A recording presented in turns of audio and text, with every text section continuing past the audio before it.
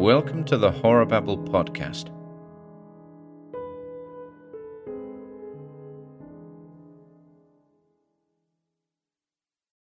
The Black Cat by Edgar Allan Poe. For the most wild yet most homely narrative which I am about to pen, I neither expect nor solicit belief. Mad indeed would I be to expect it, in a case where my very senses reject their own evidence. Yet mad I am not, and very surely do I not dream. But tomorrow I die, and today I would unburthen my soul. My immediate purpose is to place before the world plainly, succinctly, and without comment, a series of mere household events. And their consequences, these events have terrified, have tortured, have destroyed me. Yet I will not attempt to expound them. To me, they have presented little but horror. To many they will seem less terrible than barroques.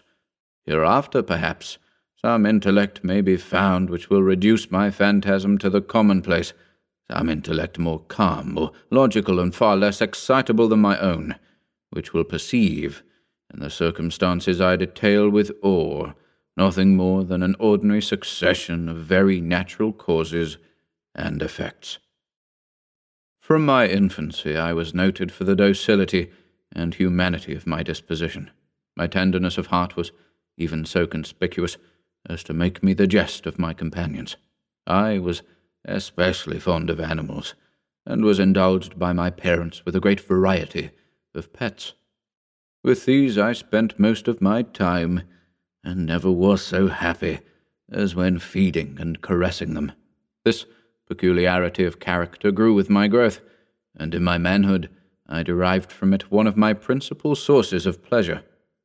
To those who have cherished an affection for a faithful and sagacious dog, I need hardly be at the trouble of explaining the nature or the intensity of the gratification thus derivable.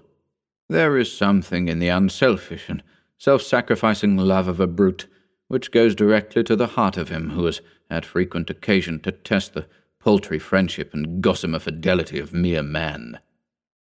I married early, and was happy to find in my wife a disposition not uncongenial with my own.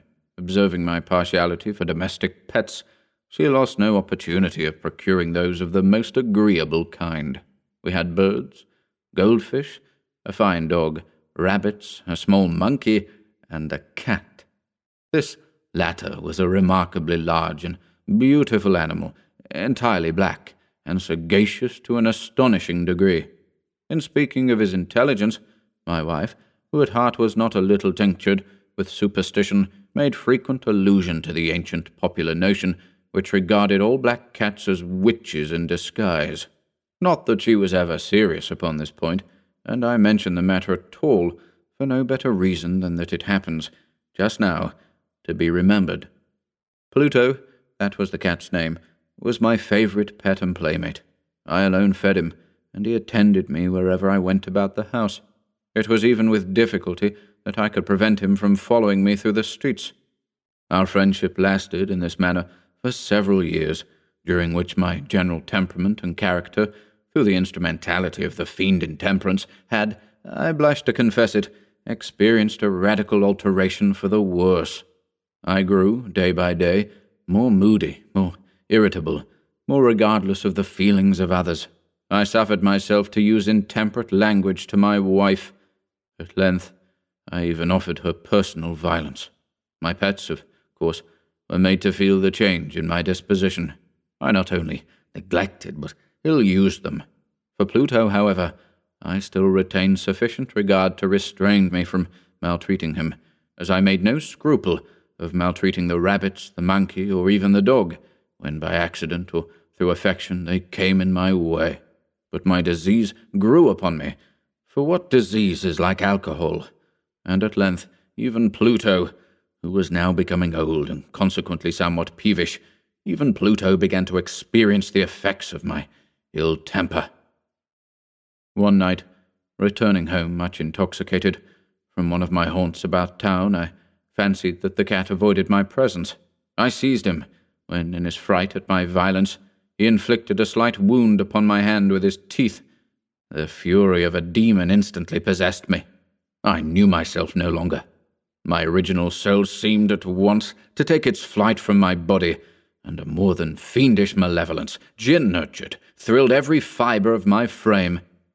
I took from my waistcoat pocket a penknife, opened it, grasped the poor beast by the throat, and deliberately cut one of its eyes from the socket.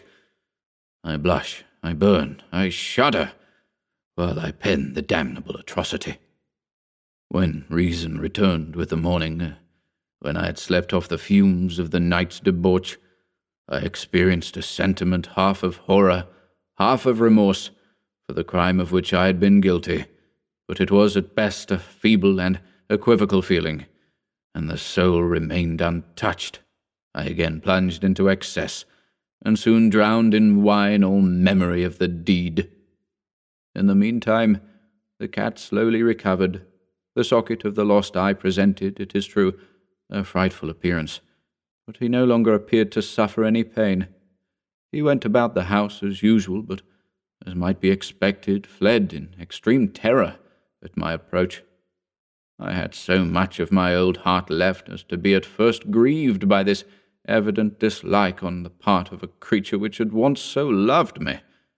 But this feeling soon gave place to irritation, and then came, as if to my final and irrevocable overthrow, the spirit of perverseness.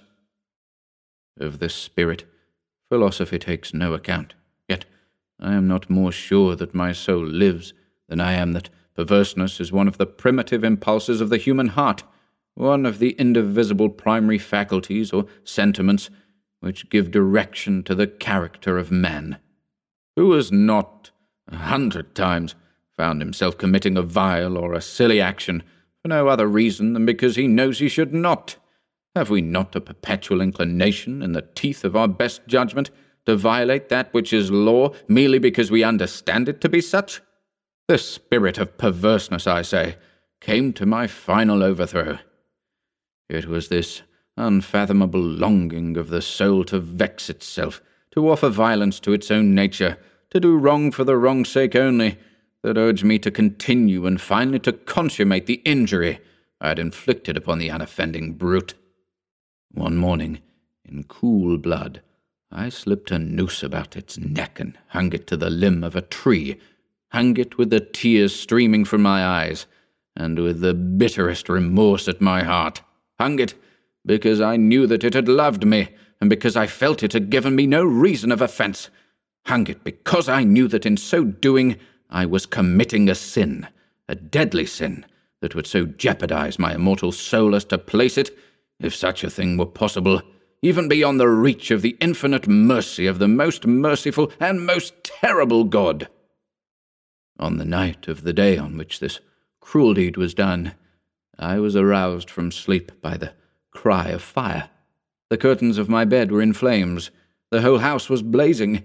It was with great difficulty that my wife, a servant, and myself made our escape from the conflagration. The destruction was complete. My entire worldly wealth was swallowed up, and I resigned myself thenceforward to despair. I am above the weakness of seeking to establish a sequence of cause and effect between the disaster and the atrocity, but I am detailing a chain of facts, and wish not to leave even a possible link imperfect. On the day succeeding the fire, I visited the ruins. The walls, with one exception, had fallen in. This exception was found in a compartment wall, not very thick, which stood about the middle of the house, and against which had rested the head of my bed. The plastering had here, in great measure, resisted the action of the fire, a fact which I attributed to its having been recently spread. About this wall a dense crowd were collected, and many persons seemed to be examining a particular portion of it with very minute and eager attention. The words strange, singular, and other similar expressions excited my curiosity. I approached and saw, as if graven in bas-relief upon the white surface, the figure of a gigantic cat. The impression was given with an accuracy truly marvellous. There was a rope about the animal's neck. When I first beheld this apparition, for I could scarcely regard it as less. My wonder and my terror were extreme. But at length reflection came to my aid. The cat, I remembered, had been hung in a garden adjacent to the house. Upon the alarm of fire, this garden had been immediately filled by the crowd, by someone of whom the animal must have been cut from the tree and thrown, through an open window, into my chamber. This had probably been done with the view of arousing me from sleep. The falling of other walls had compressed the victim of my cruelty into the substance of the freshly spread plaster, the lime of which, with the flames and the ammonia from the carcass, had then accomplished the portraiture as I saw it. Although I thus readily accounted to my reason, if not altogether to my conscience, for the startling fact just detailed, it did not the less fail to make a deep impression upon my fancy. For months I could not rid myself of the phantasm of the cat, and during this period there came back into my spirit a half-sentiment that seemed, but was not, remorse. I went so far as to regret the loss of the animal, and to look about me, among the vile haunts which I now habitually frequented, for another pet of the same species, and of somewhat similar appearance with which to supply its place. One night, as I sat, half stupefied, in a den of more than infamy, my attention was suddenly drawn to some black object reposing upon the head of one of the immense hogsheads of gin, or of rum, which constituted the chief furniture of the apartment. I had been looking steadily at the top of this hogshead for some minutes, and what now caused me surprise was the fact that I had not sooner perceived the object thereupon. I approached it, and touched it with my hand. It was a black cat, a very large one, fully as large as Pluto, and closely resembling him in every respect but one. Pluto had not a white hair upon any portion of his body, but this cat had a large, although indefinite, splotch of white, covering nearly the whole region of the breast. Upon my touching him, he immediately arose, purred loudly, rubbed against my hand, and appeared delighted with my notice. This, then, was the very creature of which I was in search. I at once offered to purchase it of the landlord, but this person made no claim to it, knew nothing of it, had never seen it before. I continued my caresses, and, when I prepared to go home, the animal evinced a disposition to accompany me. I permitted it to do so, occasionally stooping and patting it as I proceeded. When it reached the house, it domesticated itself at once, and became immediately a great favourite with my wife. For my own part, I soon found a dislike to it arising within me.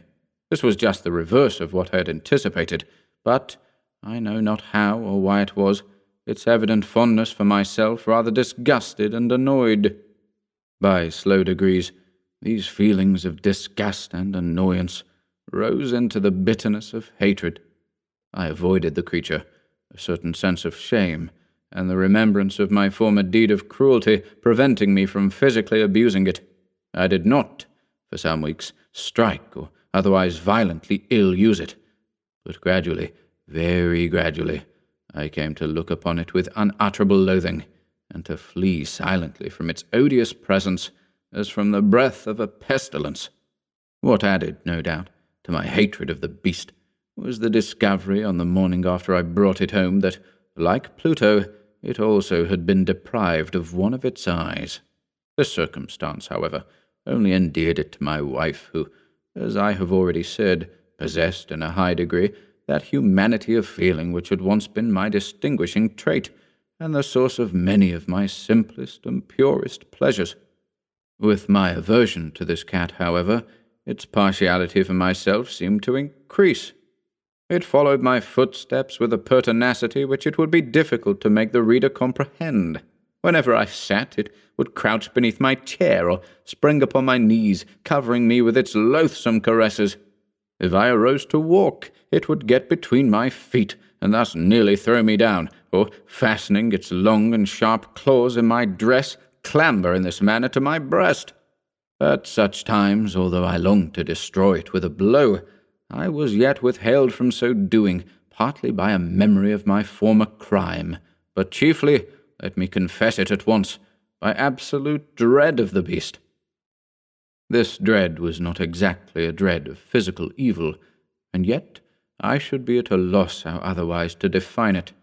I am almost ashamed to own, yes, even in this felon's cell, I am almost ashamed to own that the terror and horror with which the animal inspired me had been heightened by one of the merest chimeras it would be possible to conceive. My wife had called my attention more than once to the character of the mark of white hair, of which I have spoken, and which constituted the sole visible difference between the strange beast and the one I had destroyed. The reader will remember that this mark, although large, had been originally very indefinite, but, by slow degrees nearly imperceptible, and which for a long time my reason struggled to reject as fanciful, it had, at length, assumed a rigorous distinctness of outline. It was now the representation of an object that I shudder to name, and for this, above all, I loathed and dreaded and would have rid myself of the monster had I dared. It was now, I say, the image of a hideous, of a ghastly thing, of the gallows, oh, mournful and terrible engine of horror and of crime, of agony and of death.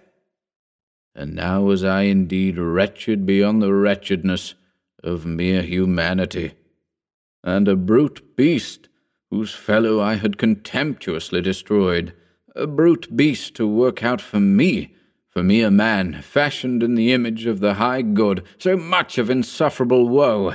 Alas! Neither by day nor by night knew I the blessing of rest any more.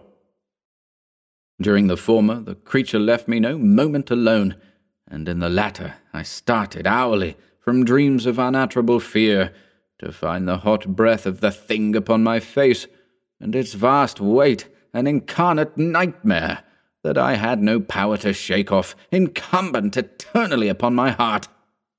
Beneath the pressure of torments such as these, the feeble remnant of the good within me succumbed. Evil thoughts became my sole intimates, the darkest and most evil of thoughts. The moodiness of my usual temper increased a hatred of all things and of all mankind, while, from the sudden, frequent, and ungovernable outbursts of a fury to which I now blindly abandoned myself, my uncomplaining wife, alas, was the most usual and the most patient of sufferers. One day she accompanied me, upon some household errand, into the cellar of the old building which our poverty compelled us to inhabit. The cat followed me down the steep stairs, and, nearly throwing me headlong, exasperated me to madness. Uplifting an axe, and forgetting in my wrath the childish dread which had hitherto stayed my hand, I aimed a blow at the animal which, of course, would have proved instantly fatal had it descended as I wished. But this blow was arrested by the hand of my wife. Goaded by the interference into a rage more than demoniacal, I withdrew my arm from her grasp and buried the axe in her brain. She fell dead upon the spot, without a groan. This hideous murder accomplished, I set myself forthwith, and with entire deliberation, to the task of concealing the body. I knew that I could not remove it from the house, either by day or by night, without the risk of being observed by the neighbors.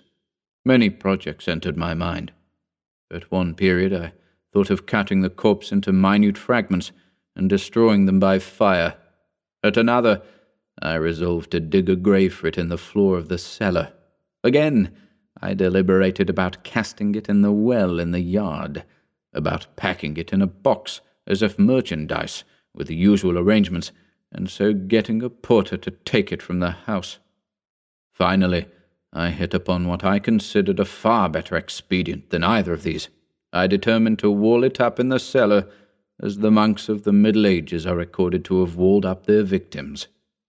For a purpose such as this, the cellar was well adapted. Its walls were loosely constructed, and had lately been plastered throughout with a rough plaster, which the dampness of the atmosphere had prevented from hardening. Moreover, in one of the walls was a projection, caused by a false chimney, or fireplace, that had been filled up and made to resemble the red of the cellar. I made no doubt that I could readily displace the bricks at this point, insert the corpse, and wall the whole up as before, so that no eye could detect anything suspicious. And in this calculation I was not deceived. By means of a crowbar I easily dislodged the bricks, and, having carefully deposited the body against the inner wall, I propped it in that position, while, with little trouble, I relaid the whole structure as it originally stood. Having procured mortar, sand, and hair, with every possible precaution, I prepared a plaster which could not be distinguished from the old, and with this I very carefully went over the new brickwork. When I had finished, I felt satisfied that all was right. The wall did not present the slightest appearance of having been disturbed. The rubbish on the floor was picked up with the minutest care. I looked around triumphantly, and said to myself, "Here at least, then, my labour has not been in vain." My next step was to look for the beast which had been the cause of so much wretchedness, for I had, at length, firmly resolved to put it to death. Had I been able to meet with it at the moment, there could have been no doubt of its fate, but it appeared that the crafty animal had been alarmed at the violence of my previous anger, and forbore to present itself in my present mood. It is impossible to describe, or to imagine, the blissful sense of relief which the absence of the detested creature occasioned in my bosom. It did not make its appearance during the night, and thus for one night at least, since its introduction into the house, I soundly and tranquilly slept. I slept even with the burden of murder upon my soul. The second and the third day passed, and still my tormentor came not. Once again I breathed as a free man. The monster, in terror, had fled the premises forever. I should behold it no more. My happiness was supreme. The guilt of my dark deed disturbed me but little. Some few inquiries had been made, but these had been readily answered. Even a search had been instituted, but of course nothing was to be discovered. I looked upon my future felicity as secured.